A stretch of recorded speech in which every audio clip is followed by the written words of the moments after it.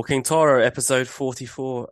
I mean, Rob, if we were strategic enough, we would have timed it so this was episode 46 because Torino and four other teams who none of whom want to get eighth place are all stuck on 46 points. The thing that makes me laugh on this as well is I don't know if you've looked at the Serie A table, but depending on where you look at it, Torino are either 12th on the official list, which I'm not sure why if it's goal difference, but every time we go to Torino's site, we're eighth. So um, it goes through the optics of it are quite.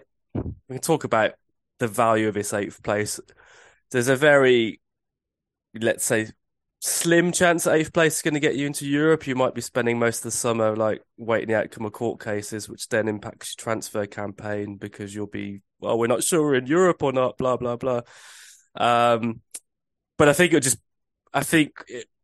in terms of morale, it would be quite good to finish eighth, um, even without the European qualifications. I think it gives you a bit of confidence going into next season. You've kind of overcome teams, and I think apart from Fiorentina, which is a bit of a case in point, we should be stronger than at least three of those other teams. So it's the eighth place that nobody wants, seemingly. It all started. So we got a few things to go back over. It's probably going to be easier doing this in chronological order. So I'll let you start with the 2-0 win at the Marassi, where Pietro Pellegrini silenced the pipe smokers. Yeah, we'll get on to Pellegrini's celebration after he cost me. I was also swearing at him alongside the Samp fans because it was a rare chance for me to get 3 points in the prediction league after my 1-0 prediction. But yeah, just the start of that game, I thought the first half was one of our best performances of the season, which is probably a similar theme going into the Monza game. But I thought we were really, really good. I thought Samp were really poor, but we easily could have been two or three goals up. Absolutely delighted for Buongiorno. I know I've been pretty critical of him on this podcast, but I thought it was almost poetic. I think he said sort of so himself in the post match interview that it was almost destiny that he was going to score, given that the following day he'd be reading the names up at Superga. I think his performances have been much better in recent weeks, and he's turning into the player that I think every Torino fan really wants him to be. You could see, again, we'll get onto Sverger as well, but you could see how much that moment meant to him as a genuine Torino fan. And he's somebody who I think could genuinely see out the rest of his career at Torino. I think he not to say that I don't think he's a good player, and he's definitely improving, but I don't. I think Torino is potentially his level, and he could go on and just be captain for the next 10 years, and that would be quite a You've cool thing changed to your see. tune. You've Well, changed your tune.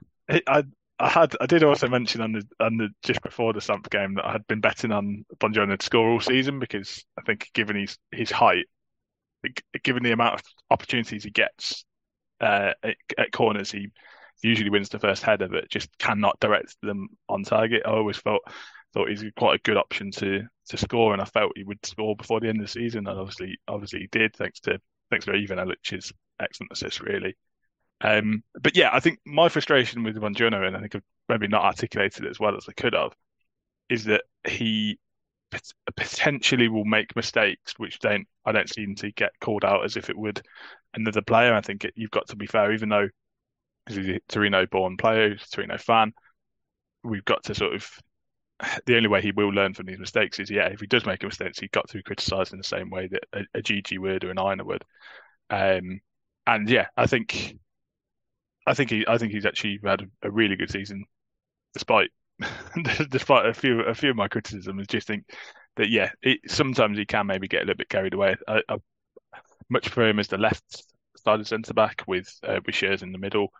And then, yeah, I think Rodriguez moving into the left wing back position has been a bit of a revelation in the second half of the season as well.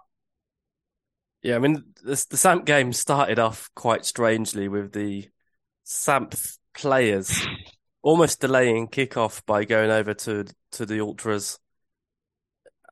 It was almost like an end of game Yeah, apology. It was, it was one of the strangest things I've ever seen in Italian football, and that's saying a lot. And well, we haven't even got to the Pellegrini incident yet.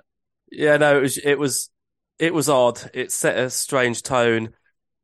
You know, It do you was know almost like they're apologising for the performance beforehand, and It almost reminded me of like when a game gets called off or something because or like even in when there were the COVID games where Torino weren't allowed to leave Turin and then obviously Lazio turned up and like even though but in those days it was an empty stadium, but it was almost like the game had been called off, but they were just doing the photo opportunities for the fans, and then they were just going to leave the pitch. But obviously, they go over to the curva, they take their photos, their selfie, they take their pre-match photo, which is obviously done at the side of the pitch with the fans in the background.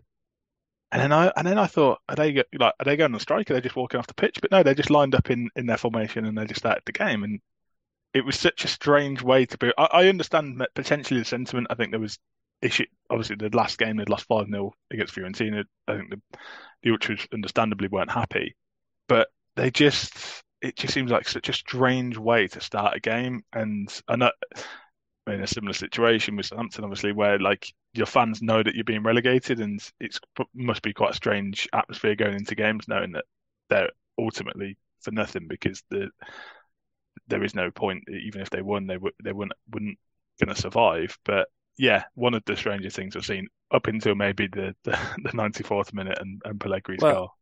well, some fans did that thing that often happens in Italian football where they weren't. Their support was great. It was a bit self-referential, but they weren't reacting to the game in any way. It was just we're going to make loads of noise. It was all songs about kind of respecting the Cordova and yeah, it was just I don't think it mattered too much what happened on the pitch. Samp gave a very weird flat performance. I thought after the what happened at the beginning, they might come out a bit aggressively. But there was before we get onto the moment which actually engaged the fans with the match, which is probably the main talking point. But it was a weird performance. They kind of and Torino should have been 3 up at half time quite comfortably. And then what I really didn't like was Torino's kind of time in the game would come out in the second half. I don't know if the herbal tea or whatever we're drinking at half time. It's just but yeah, it's just we're lucky Sam couldn't really lay a glove on us and Do you, oh my uh, goodness me, like watching Thomas Rincon play for another team is almost as painful as watching him play for Torino. I mean, how is he still getting 90 minutes I think in I said Serie A that team? Harry Winks and Thomas Rincon must be the strangest centre midfield partnership in 2023. Slowest, the Yeah, slowest. potentially slowest. I, I remember reading once in John Foot's excellent book on Italian football that almost there is a culture that, and sometimes you'll see this when teams go maybe 3 or 4 nil up, that they won't really try and embarrass the opposition. They'll sort of just declare almost at 3 or 4 nil because it's seen as almost bad sportsmanship to continue that.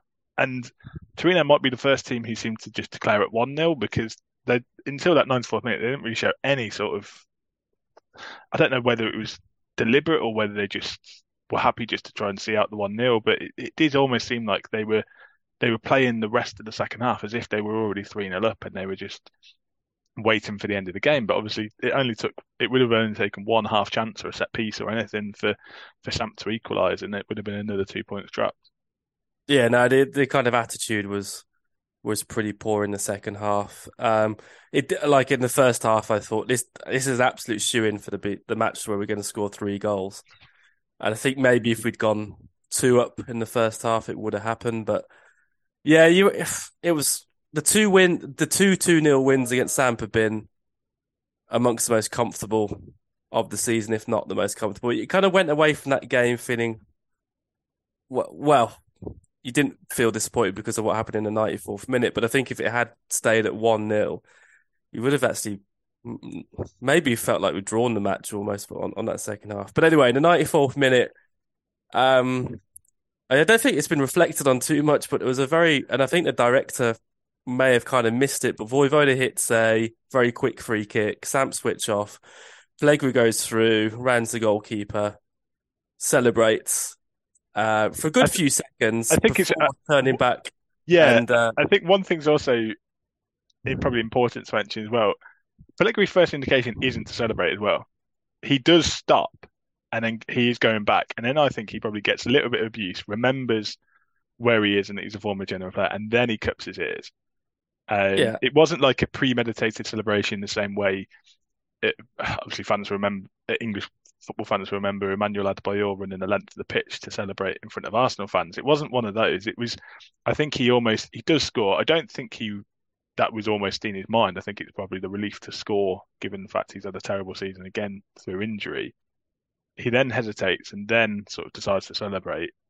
Um, yeah, uh, I thought the whole overreaction. If anything, I think the people who reacted least were the Samp Ultras. I actually don't think they, again, correct me if I'm wrong, if there's any Sampdoria fans listening, but I didn't really see any like absolute rage from the stands at what he did. I think ultimately that is part of football. I think it was Bruno Amioni, who'd already been substituted, was the Samp player who seemed to have the biggest issue with it. there's a Um, lot of Samp fans, players, sorry, showing some grinta. yeah, and I uh, think the point I made was like maybe if they'd shown a little bit of that passion throughout the season, they probably wouldn't be in the position they were in. Yeah, and then I found, yeah, the reaction of some Torino fans calling Pellegrini out for it. Juric himself also did that in the post-match press conference, and I just think it it was an understandable reaction. Maybe we don't. Maybe personally, as a sort of predominantly person who's grown up with English football, that is just part of football. If you score against a rival team that from a team that you used to play for, of course you're going to celebrate. Um, was it unnecessary? Yes. Is he a young kid who's had terrible injury problems and scored his first goal of the season or second goal of the season? Yes. I think probably would have celebrated like that. I think he would have celebrated passionately if Eddie scored against anybody. The fact that he's a former Genoa player, Genoa fan, and he scored against Sampdoria, which has effectively relegated them. Not that it would have made any difference because they were already relegated. I think, yeah, I think the reaction of it was all just a bit strange. yeah, there's a few things to I saw Dejan Stankovic afterwards. I wrote, he dressed like a man who'd fallen asleep on the couch and had to run and answer the door. Um, he said it was just a bit like adding salt to the wounds, and I can see it to a certain extent. But the other context is Genoa were promoted this weekend, Samp going down, so it's like it, Genoa. It's kind of yeah, it's been a week of celebration for Genoa, I guess. Like you said, Sam. If I was a Samp ultra, I'd probably be quite pleased by it because it's kind of yeah, yeah. It shows a bit of kind of passion, that rivalry. Next time they play against Pellegrini, they'll want to get one over on him. Um, it just show yeah. It's not yeah. You don't want this kind of football to be neutral the whole time, and it's just yeah. If you're a Samp fan, you're probably going to expect a massive Genoa fan to go and wind you up, and Samp fans would want the same if they're play if it was Yeah, a flip reversal. So exactly. In um, if I mean, it's probably difficult to think of a say say Claudio Marchisio left Juventus and then scored against Torino, or somebody maybe a bigger Juventus fan, Juventus icon, then went on and played against Torino. You would half expect him to celebrate because like that's just how football works. I mean, but I always dream of Matteo Darmian scoring the winner against Juve and going crazy. I mean, he didn't do it in Torino shirt, but it like I just think at some stage you do have to understand. I know the context of them being relegated, and I know obviously Torino and Samp traditionally have got a bit of a rivalry, but again, speaking from almost like a neutral perspective, I think it's a shame that Samp have gone down. I think they would have been.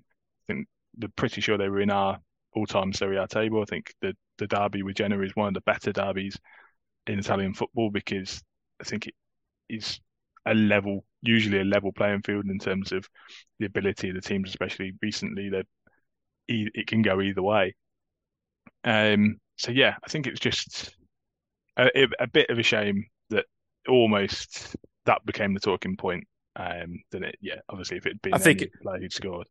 it was a convenient talking point for Samp and for Torino because the second half was poor and Samp didn't have to talk about their plight, so kind of suited everyone. I just think it's I think some Samp fans would have been fair play. He's a Genoa fan, and when our day comes, it will be even sweeter now.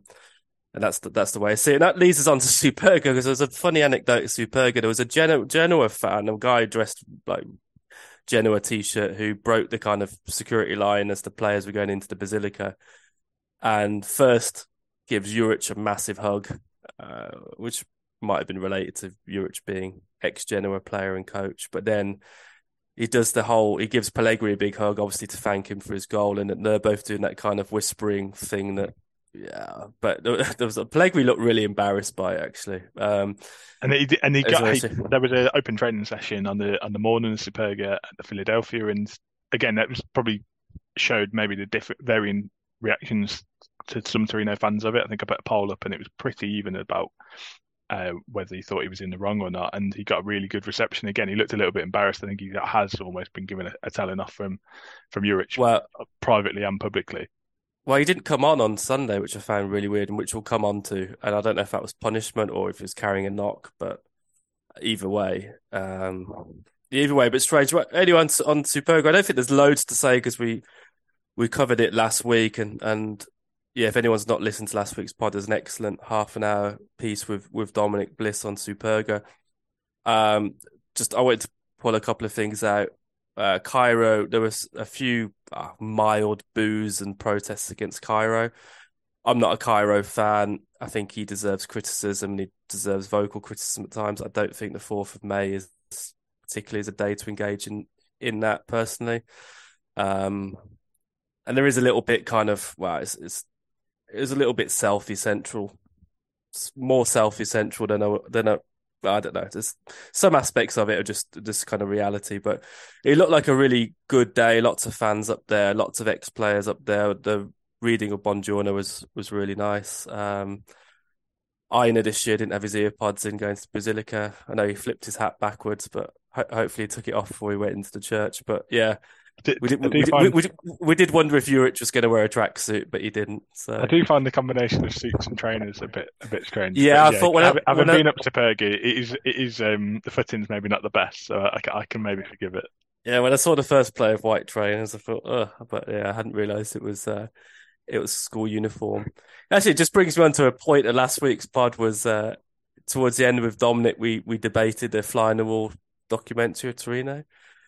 Could you imagine Ivan Juric, kind of,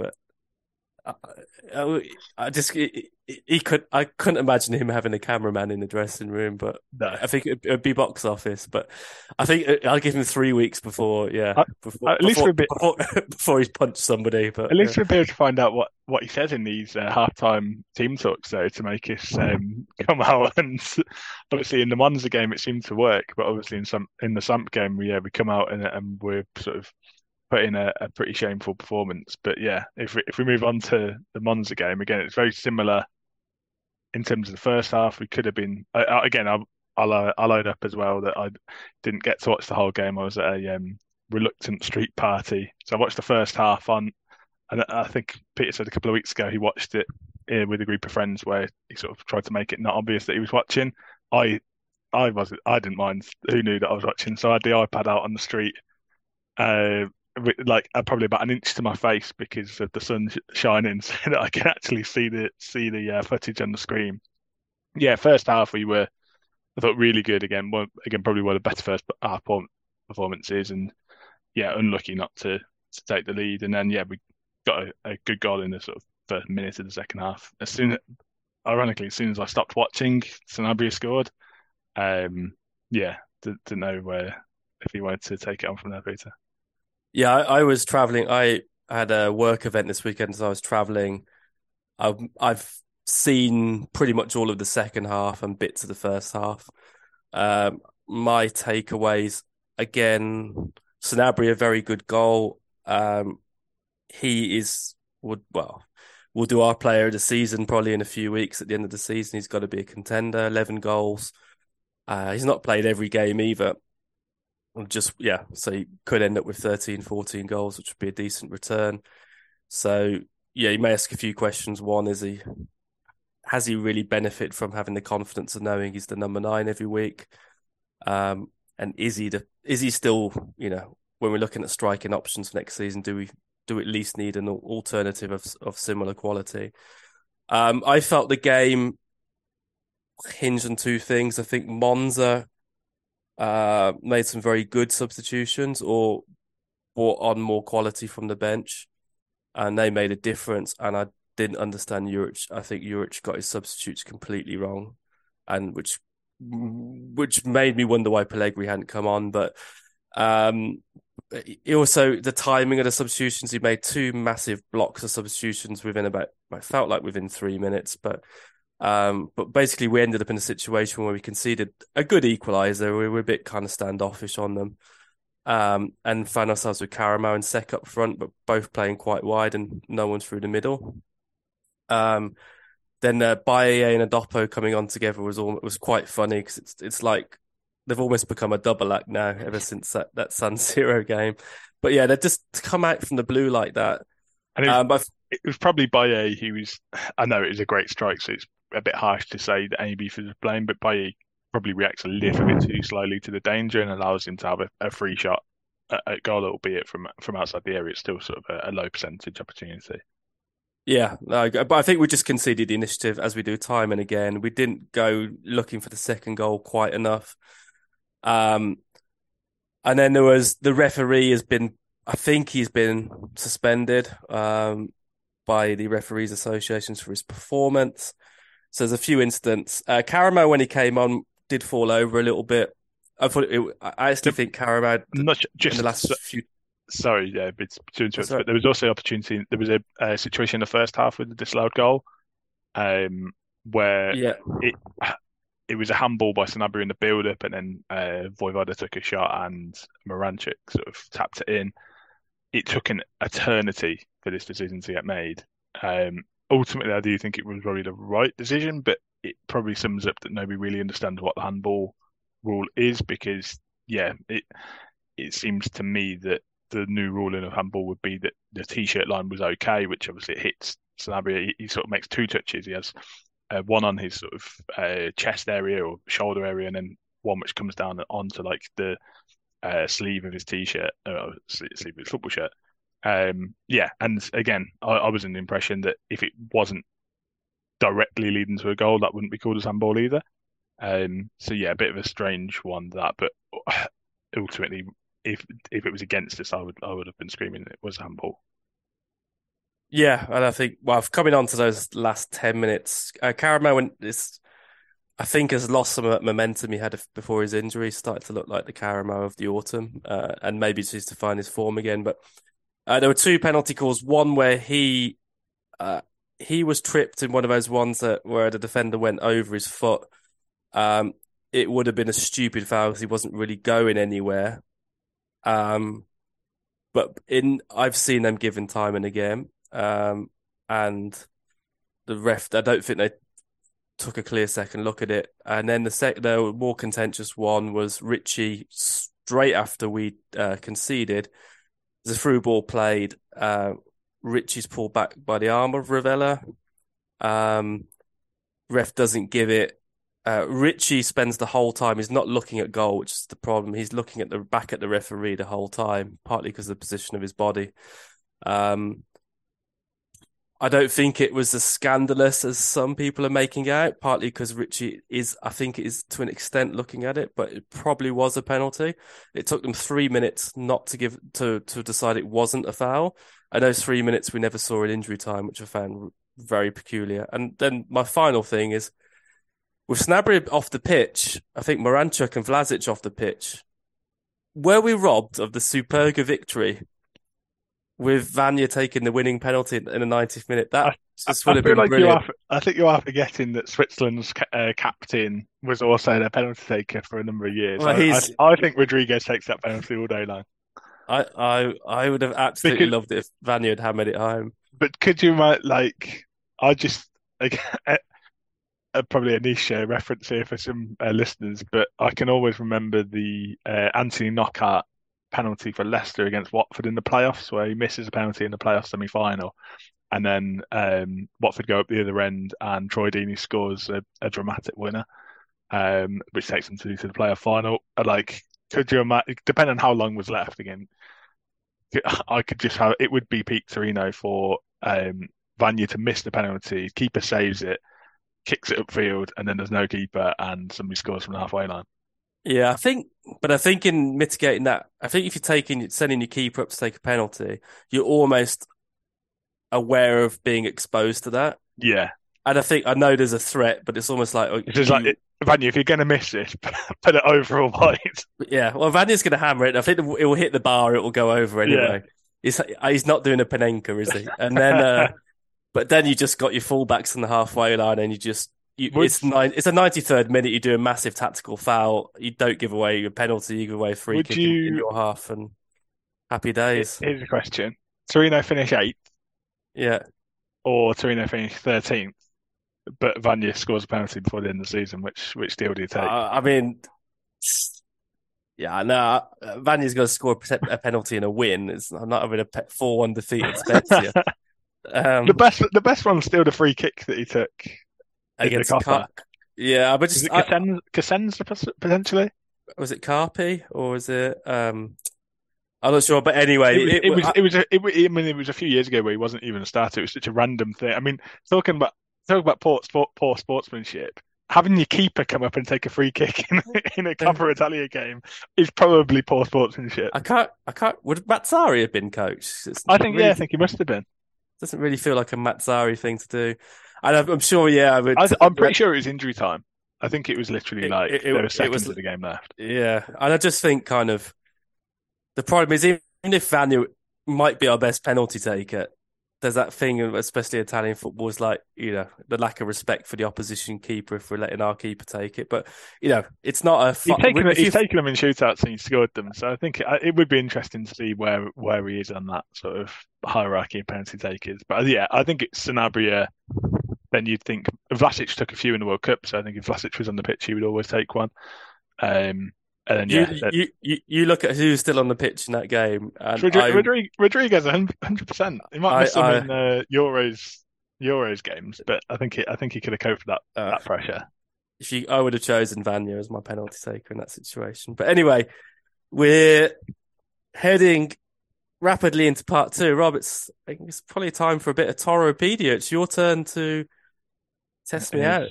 So there is a bit of a theme for this player, so you might be able to pick it up given our opponents at the weekend. So they started their career at Atalanta before, where he made 46 appearances and scored 2 goals. Then I moved to Milan, 17 appearances, 0 goals. Now on loan spells at Parma, 7 appearances, 1 goal. Torino, 17 appearances, 4 goals. Then a loan to Sampdoria, 19 appearances, 0 goals. Messina, 67 appearances and 2 goals. Back to Atalanta, 32 appearances and 1 goal. Now, then he finally gets a move permanently to Celtic, 31 appearances, 3 goals. Back to Italy, to Bari, 82 appearances and 4 goals. Then to Palermo, 46 appearances and 2 goals.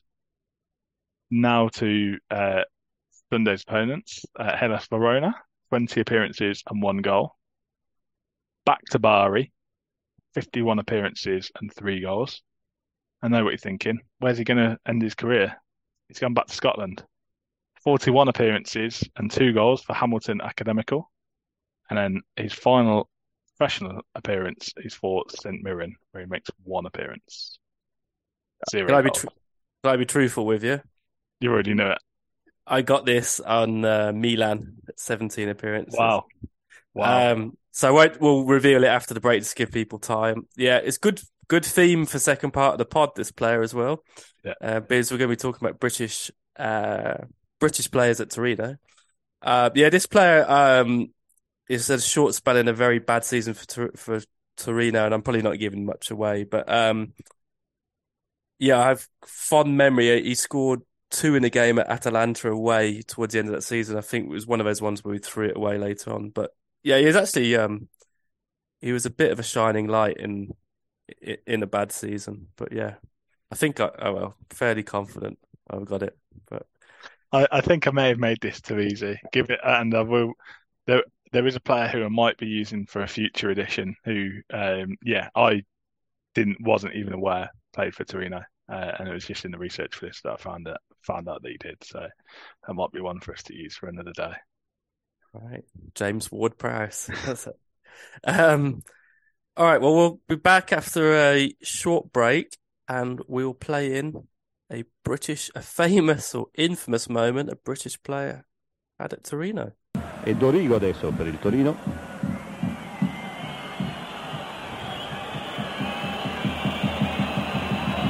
Il posto di Dorigo sta a segno della croce. Parte il suo sinistro, la palla sul palo, Sbaglia Dorigo, palo pieno, avete visto che Dorigo aveva spiazzato anche Fagotto. Hello and welcome to part 2 of the Talking Toro podcast. As you will have just heard, was a sort of infamous moment in Torino's history before I became a fan, unfortunately. But one of Torino's British imports, Tony Dorigo, hitting the post with a penalty in the playoff final against Perugia. I will go on to see Peter's memories of that day as we go and talk about some of the British players who played for Torino over the years. But I know you're all waiting for Peter's answer for Toropedia from the previous part. So over to you, Peter. 4-0. Massimo Donati. Probably a scoreline he was used to in his time at Celtic. But yeah, correct. I think I need to raise my game in both I'm not sure. I think we did say at one stage we weren't sure that this was even a competitive game, whether it was just something to add in. But yeah, to try and if I'm winning, it becomes competitive. Yeah, I think I initially this idea was a chance to save some face after my predictions embarrassment. But yeah, no, it looks like it's going to be another humiliation. But no, I've got a couple up my sleeve now, so hopefully I need to identify some players a little bit better. So yeah, fingers crossed I can at least get one on the score sheet before the end of the season. Well, to be fair to you, you've come up with a British-based former Torino player on the podcast where we're crowning Coronation Week. I've just realised we've accidentally done this. A very strategic time. We're going to crown the best. I don't even know if we've decided the best favourite British player at Torino. It's not like there's been loads of them. But that's the theme this week. We've done like our 11s before. I think we were just going to kind of tell some stories really about the 5 or 6 main British players who've played for Torino. So and maybe at the end, any Ronaldo Vieira fans might want to switch off at this point because unfortunately I don't think he's going to get a mention other than that. Well, yeah, you say that. There was also a spate of British gentlemen who played for Torino. I think like at the turn of the century. Maybe they're on the Grand Tour. Maybe they're diplomats or kind of gentrified gentlemen who were doing the Grand Tour with Byron and Shelley and people and played a few football matches on their way down Italy. I don't know, but we've ignored them. And sadly, the English-born player with most appearances for Torino is actually Ola Aina, who England under-21 international. So, yeah, we're not forgetting you, Ola, but I think we've based this on played internationally for England or Scotland. We don't think we've had any Welsh or Northern Irish players, apart from said gentleman maybe at the turn of the century. So, Rob, we're going to discuss the life and times of Anthony Tony Markey, Jerry Hitchens, Joe Baker and Dennis Law, who are always, they're like a couple. Their time at Torino, they're never separated really, but we will separate them a little bit. So much so that I was also convinced that Joe Baker was Scottish, but he was born in England, moved to Scotland at a young age, and then went on to play for England. I think Joe Baker was always very upset he played for England because it was reading. I think it was in the Jerry Hitchens book that Baker kind of played for England at a schoolboy level or something, and once you made your allegiance in those days, you couldn't switch back. But he was essentially considered himself more Scottish than English. And then losing my train of thought, we have Jerry Hitchens, I think I may have mentioned. And then there's a big gap. Then we had Tony Dorigo, played for England, obviously Australian born with an Italian surname. And then we had probably the most English of them all, our good friend Charles Joseph John Hart. So, you choose where you want to start, Rob. There's no massive order we need to start in, Did but we start chronologically with that? yeah, I'm happy to start quite I don't know how much you know about Tony Markey, but he's kind of the first. From what I can tell, he was a double winner at Spurs. Played most of his career there. I mean, he died a few years ago, and there was a lot of tributes on Spurs websites and things like that. I think he was maybe a bit more of a squad player, but he had this mid-career break where, because he had an Italian surname, Juventus picked him up, and it was a time where the foreigners' rule was quite strict, so they thought they might be able to Italianize him, so he became an Italian player, or that the foreigner rules would extend to more players. But he was signed by Juventus, never played for them. Had a year at Vicenza and then a year not at Torino, but at Talamone Torino, that horrible year where we had a sponsored name. And I think we had our first relegation to Serie B in the Tony Marchi season. So the only things I know about Tony Marchi's time in Turin is he lived next door to John Charles. You mentioned that in the interview with the Spurs website. And I think in that season, Rob, I found the worst run of results Torino have ever had. So Marchi scored 4 goals in the relegation season. The fact that we were so bad that season. He did play in the 3-2 derby win, one of 6 wins that season, but I'm not sure he's going to make number 1 in the list. There might be Torino fans who are season ticket holders in the late 50s who will disagree. But just imagine living as a Torino fan. I'm going to give you 5 results in the middle of that season. We lose 5-1 at Milan. A week later, 5-0 at home to Inter. We go to Spal and lose 3-0. We bounce back with a 6-0 home defeat to Fiorentina. And then we go and lose 4-0 at Padova. And we were complaining about 1-1 draws against Monza. Yeah, so Tony Marchi, I don't know. Is there anything you want to say about him? No, I think you mentioned him during the week whilst obviously we were debating this podcast, and yeah, that was the first I'd heard of him. I think it's interesting that he had the spell at Spurs, and then almost random loan spells to Italy, and I think he went back to England and ended his career back in England. Is that correct? At Spurs, yeah, he went back and actually won trophies when Spurs had their great team in the 60s. He was part of it. So clearly a good player. And yeah, we haven't, apart from, 2 of these players, we actually haven't seen any of them play. So obviously the legend of Law and Hitchens is a bit different to Marchi in terms of things to go on, and even on their time at Torino is a bit more documented. So is it time to talk about the artist that is Dennis Law, Joe Baker? I think we have to do them as a couple, a double act. Yeah. So they arrived. Was it 1961? Law was a prodigious young talent at Man City. I think Torino broke the British transfer record to sign him at 110,000, and Baker came from Hibs. Another prodigious forward talent, I would say. Rob, I can just imagine this. I set the scene for you. It's week 2 of the season on the 3rd of September, 1961. Just imagine young Rob doing his Torino blog or his Torino podcast. Torino play Vicenza. We're on BT Sport 2. We go 1-0 down. And then we score 3 goals in 25 minutes, 1 from Law and 2 from Baker. Probably it might have been the high point of their Torino career. But probably if there's a first half of Torino match, I'd like to, obviously a little Grande Torino and maybe something from the Scudetto in the 70s or the epic comeback in the early 80s of the Juve. But that must have been great to have been there to see that, the two British players score 3 goals in 25 minutes. Potentially, could we say that's never going to happen again? That we're going to have. Well, we got an exclusive scoop for you at the end of this. But yeah, I think British signing. I think is obviously. I think I've mentioned before, and we'll probably go into it with the players.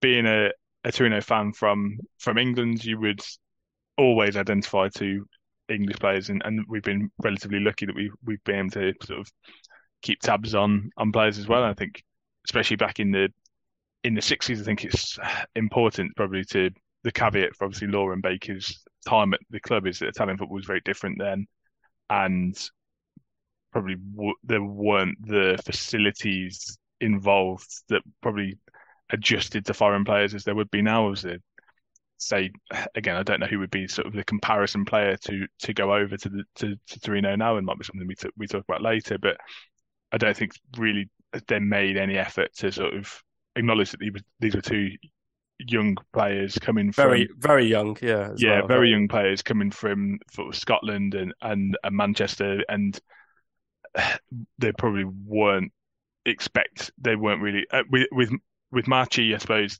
with the Italian surname, you would imagine maybe a relative was Italian, probably he'd been over to Italy potentially and knew what to expect, whereas I don't think Lauren Baker knew exactly what they were sort of letting themselves in for, and the fact that they still performed on the pitch probably is a testament as to what great players they were. Like you say, with that game and turning it around, I think that would be for an English-based Torino fan, that would be the dream for us for us to watch a game and the result be sort of dictated to by our fellow countrymen. Yeah, I mean, there were two great players. Law is the only Torino player, I think, to have won the Ballon d'Or. Obviously, it was 2 years after he left Torino. Baker went on to score 93 and won 144 games for Arsenal. I mean, these were I think Baker was a very underrated player. Well, from what people say, and Law just had an absolutely fantastic career and one of the great Scottish players. I think Alex Ferguson considers him the greatest Scottish player. I think their time in Turin is defined by a few different bits from what I've read. They were very impressed when they came with the training structure in the pre-season. All reports said it was light years ahead of the way things were in England. Then you had the football on the pitch, which Law has always moaned was defensive and negative and not built scoring goals, which it may well have been, but two of Torino's first four matches were a 3-3 draw and a 4-2 win, which we've got nowhere near this season. So I don't know how Law would get on in the Europe setup. Then they did start very well.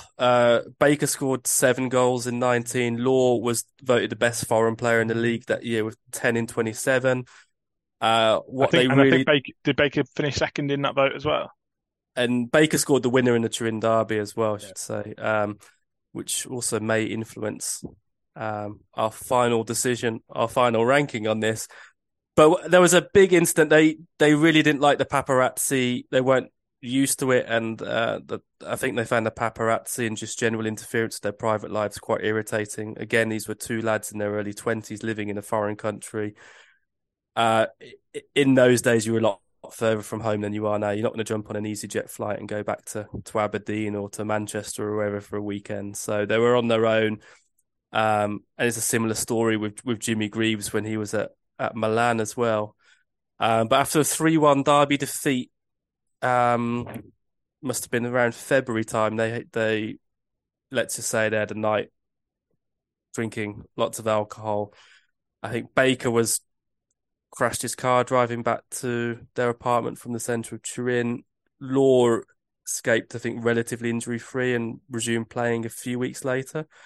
But Baker never played for Torino again. I think he was in a coma. It was, pretty... a lot of concerns about, his well-being and even if he would survive the crash, which, again, put into context of Torino's history, that kind of tragic accident,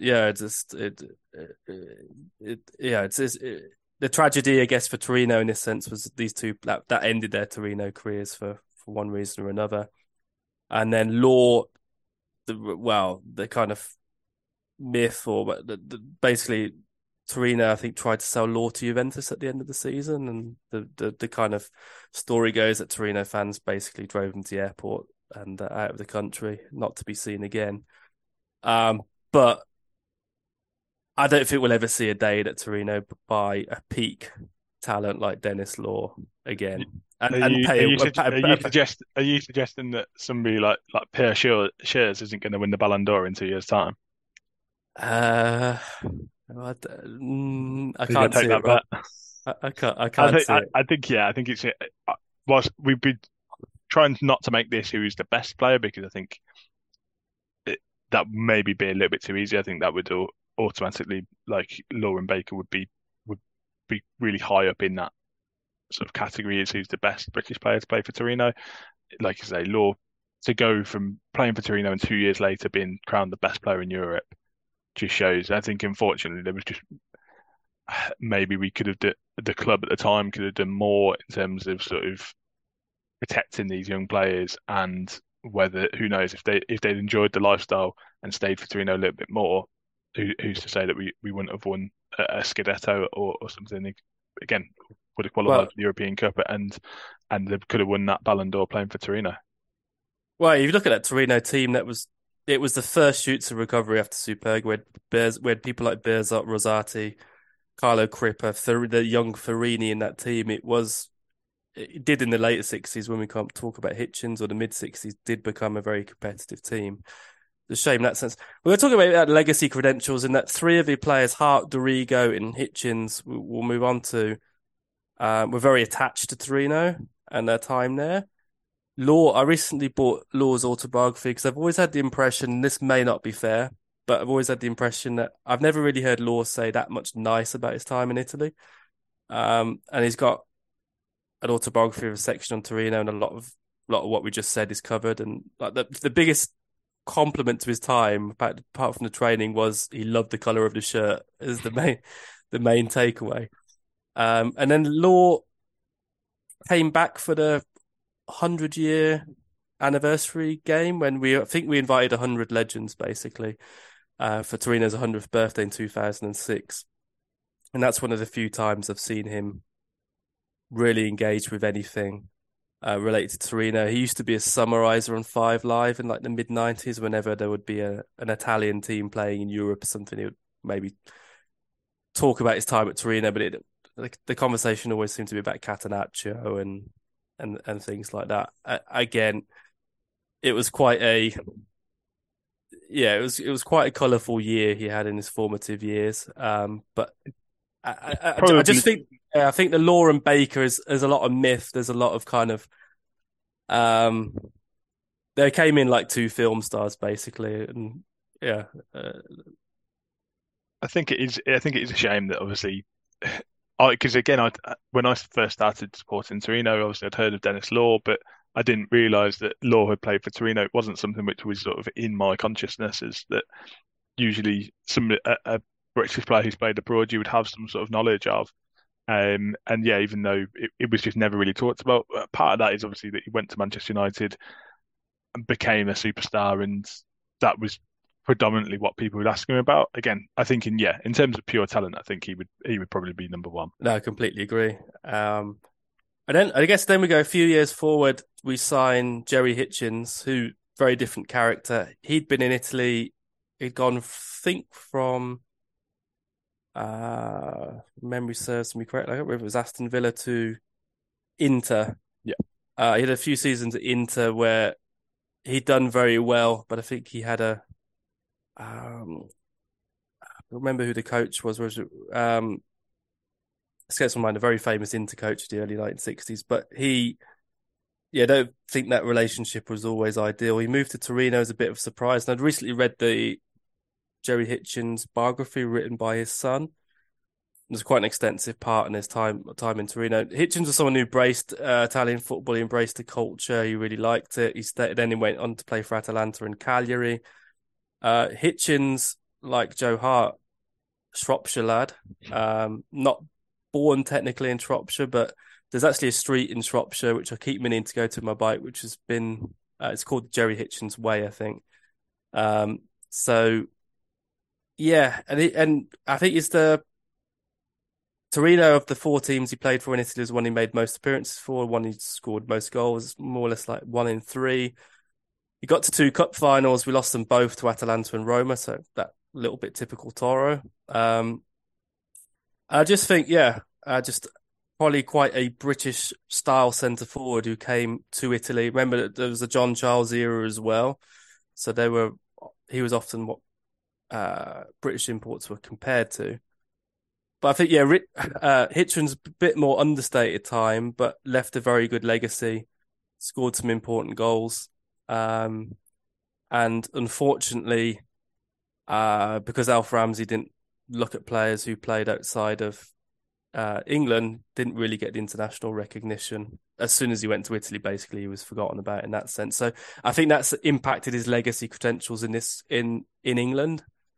He's maybe forgotten about as one of the great goal scorers of the late 50s and 60s, but it would be hard to argue really against Hitchens being the best British import, personally. Yeah, no, I think that's fair. I think in terms of the fact that his on-pitch contributions were probably similar to Lauren Baker, but probably had more of a sort of attachment to Torino. Really loved the culture and being there, and yeah. Again, I haven't read his autobiography, but yeah, I would imagine that he talks about his time at Torino being quite fondly, and yeah, I think that would be a fair assessment that in comparison as purely as players, I think you would look at Lauren Baker potentially being ahead. But if you look at the whole package and the sort of being a sort of almost like a talisman or a sort of a symbol of British players abroad, then I think Hitchens probably was the better way to do it. And the very sad thing about Hitchens is he died young as well. He died at 48. So yeah, it's just I guess there was a lot of Also, I think as Italian football got popular in England in the early 90s, he may have been someone who could have had some great contributions about his time in Italy as well. So, and then we go from Hitchens. There's just a massive gap.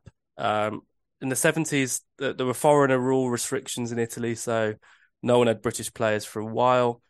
And then there was quite a few in the 80s. Torino didn't really get involved in anyone.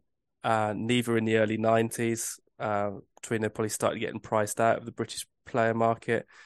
And then in the summer of 97, we appoint Graham Souness for a very short and ill-fated spell as coach, and this brings us on. And in hindsight, it's strange that Souness only brought in one British player, because when he went to Benfica and Galatasaray places, he took 5 or 6. So the kind of sporting director system in Italy must have been a bit stricter. But he brought in Tony Dorigo, who'd won the league with Leeds.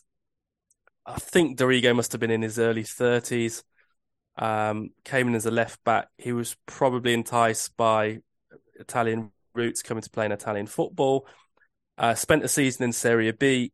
The thing with that promotion, that season was the Souness weeks really compromised the season. We didn't start well. Eddie Rea came in. I really liked the football he played that year.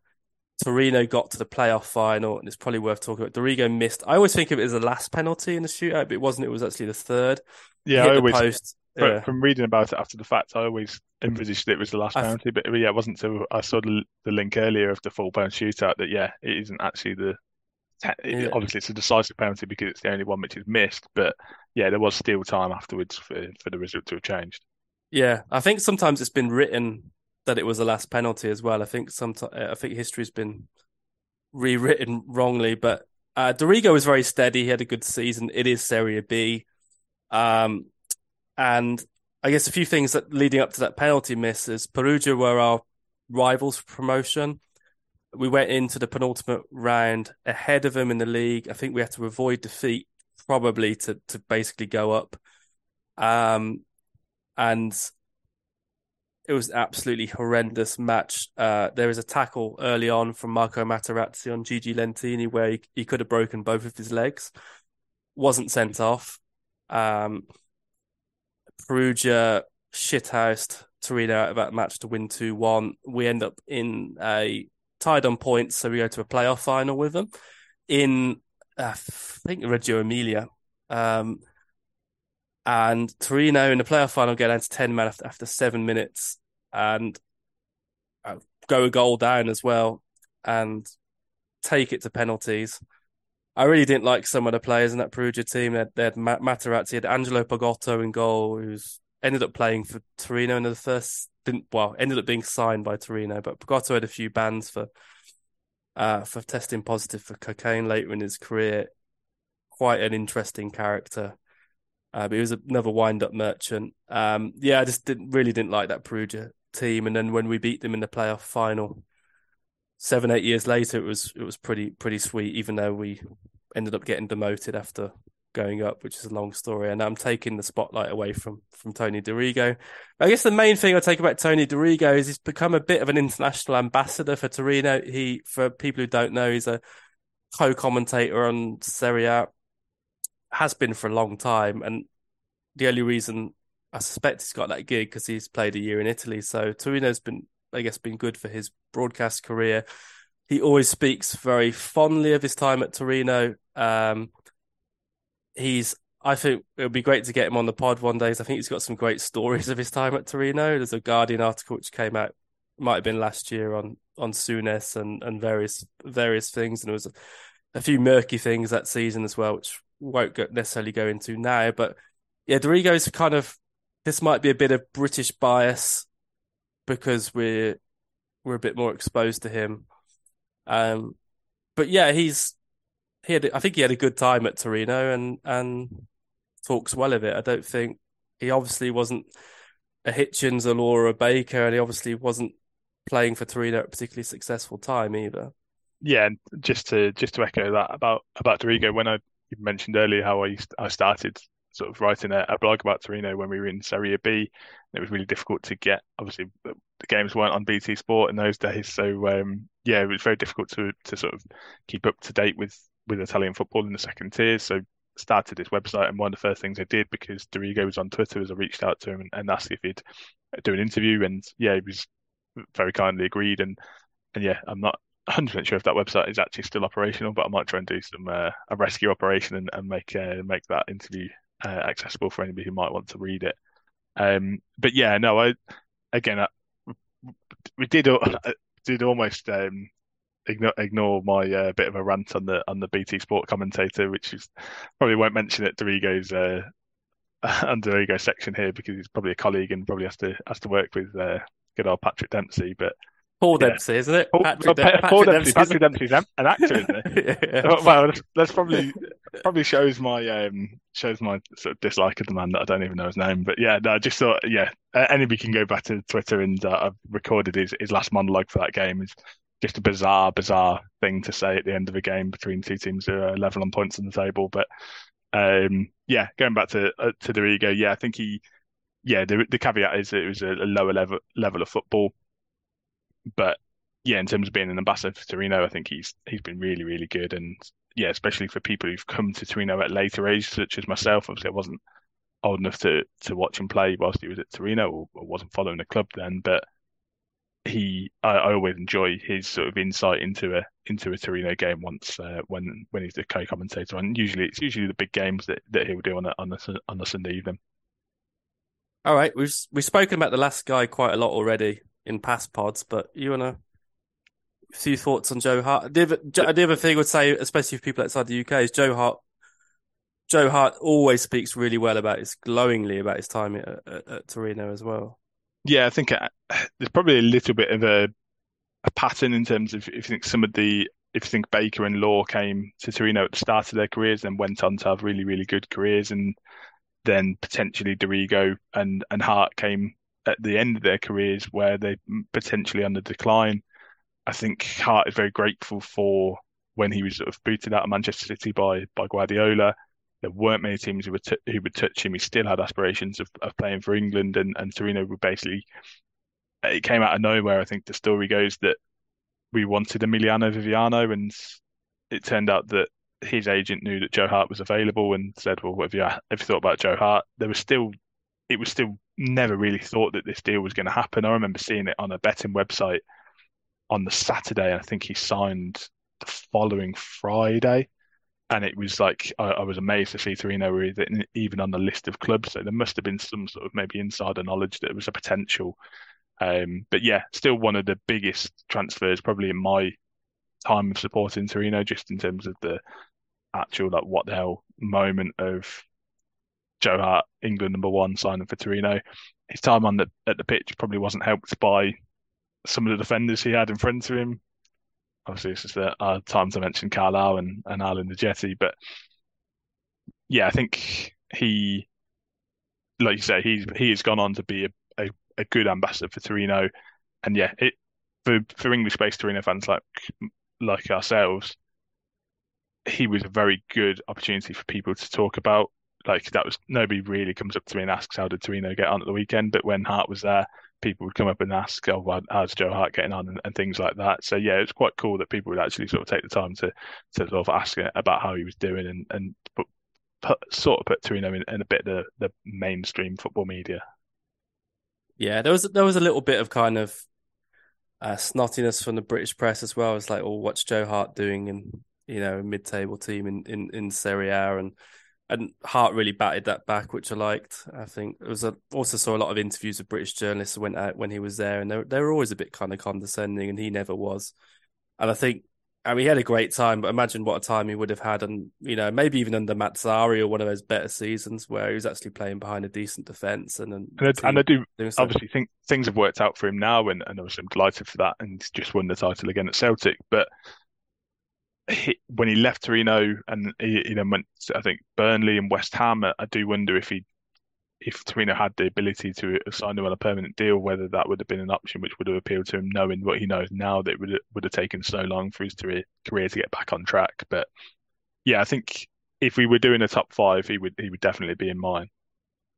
All right, I think. Well, we originally said we'd do a top five. I think going through this is probably a bit unfair because there's only 6 players. I think we'll just see if we agree. I think my favourite British player, based on everything I read and everything I know, is probably Jerry Hitchens. Yeah. Are you going to give the? I think Hitchens first is fair. I do think just the fact that Law then goes on to win the Ballon d'Or 2 years later means that he would probably be a fair second. Law is definitely the one I would have most liked to have seen play. Having said that, and then contribution, I suppose. Do we just tie in Law and Baker as joint second? I think they're just inescapably. They arrived together, they crashed together, they left together. So yeah, they might be second. And then I suppose that allows us to do a top five and include all 6 players. So then I think Joe Hart third. Dorigo fourth, Markey fifth. All right. I think that's fair. It's a fairly non-serious poll, but it was good to tell some stories of the British players. Robert, before we talk about Verona, let's just a bit of a fun thing. When do you think we'll see the next British player, and who might it be? Who might it be if it's someone soon? Well, I think I mentioned this on a previous podcast, but probably towards the end of last season. I thought Ethan Ampadu's performances at Venezia, I could see him fitting into Torino, maybe in that back three. He's gone to Spezia this season, who aren't doing as well. I think he's playing in midfield. I do feel that is probably part of his loan deal from Chelsea, that they were always asking him there. I think if there was an opportunity to sign Ampadu on a permanent deal, Chelsea have got a lot of players, so I think he probably would be available. I think he would be good. I'm going to throw a wild card out there, though. Yeah. Connor Cody. Imagine Connor Cody speaking Italian would be absolutely fantastic. I'm aware that he's not out of favour at Everton. Used to playing in a back three. A bit of leadership, which is something Torino have missed. Again, I might just double check how old he is and make sure this isn't an absolutely ridiculous suggestion. But again, I don't know whether he would be up for a little move to. He's only 30. The only thing with British players, because of Brexit, I forget the rules on. I think he's probably got enough international appearances. Yeah, to qualify. I'm pretty sure he was in the World Cup squad, wasn't he? Which sort of makes like he can't get in the Everton team at the moment. But yeah, he. Well, why don't we do a little poll after this to see of the people we propose who the fans are most like, and maybe Vanyati will look at it. I've got a few names for you. I've got Ampadu on my list. I think Chelsea need to get rid of a lot of players. So I've gone Callum Hudson-Odoi. If we were to get into Europe, I know the wages might be massive, but he's at Leverkusen, I think. I'm not sure how well he's been doing. Yeah, but he could be the trequartista who we never intend to sign, who kind of does okay here and there. Then I've got James McAtee, who'll go back to Man City from Sheffield United, whether that would be a kind of loany thing. then I've looked at, okay, football's all about trends and copying what other people are doing. So Scottish under-21 defenders going to Serie A clubs. I don't know much about this guy, but Lewis Nelson at Hearts, it seems to fit that profile. And then last one, I've gone for a Southampton player. Che Adams. They can't get rid of him when he goes down. How Well, would you? I do have a feeling that Turin and Southampton, may try and do a strange thing where they just try and loan some of their players in the hope that we get promoted and then they can have them back when they come into the Premier League. So Turin haven't scored from a free kick for a while. James Ward-Prowse? Yeah, I imagine his salary will be We'll, out of we'll our pay reach. to, But Southampton will pay towards yeah, that, don't worry. And I think this is an opportune moment to mention that Lianco scored his first goal for Southampton in true Southampton and Lianco fashion, it was absolutely meaningless as we lost 4-3. there you go. All right, we'll put some of those players in the poll, have some fun, and maybe Van Yati will see it. So maybe we'll put the four that we like the most. All right, very quickly, I like the Connor Cody shout there. Verona, we don't have a huge amount of time. So Verona on a bit of a revival. They're currently above the relegation zone. Rob thinks we've got a terrible record there, but we've actually only lost 2 of the last 10. Yeah, I meant in Verona entirely as a city. All right, and then we've won 5 of the last 10. Even Omar Kadori scored 2 winners there. So Even Joseph Martinez has scored there. yeah, we won there last year. A similar stage of the season when Brecalo scored, but that was the kind of 9th versus 10th game. All right, I'm just going to very quickly. 2 concerns. Juric going back to his old club that he seems to really like, although unbeaten since Juric left Verona against them. The other thing, Simone Verdi is probably due a goal, but also if Verona stay up, they'll pay for him, pay out his contract. It's part of the obligation. So part of me is worried, just like, yeah, just let them stay up and they can have Verdi.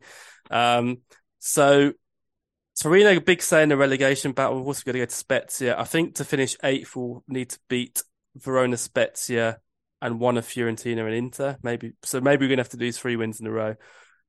I have a feeling this is going to be 1-1. I think just looking at Verona's results as well, they'll probably be eyeing this up as a game that they sort of need to win because they've got Empoli at home as well, which they probably look at as a victory, but then Atalanta and AC Milan away. So I think they will think that this is a possibility of 3 points. They are in good form and they've done Torino a little bit of a favour in terms of the games they've won in the race for 8th. So they've beaten Bologna and Sassuolo at home. They were both 2-1. I feel like I'm talking myself into Verona 2, Torino 1. Right, it's rare you go for a Torino defeat, actually, and you're crap. That's probably why I'm losing. You're crap at predicting. So I felt like I was quite good at one point, but I'm on a terrible run as well. So It doesn't take much to beat me, Peter. Don't worry. no. So okay, it's a 1-1 for me. It's a 2-1 Verona win for you. We've talked about some great characters who play for Torino, and yeah, another fun pod, and we'll be back next week. We should have another guest coming up, maybe not next week, but the week after. So we'll talk about something completely different. And Forza Toro. Forza Toro.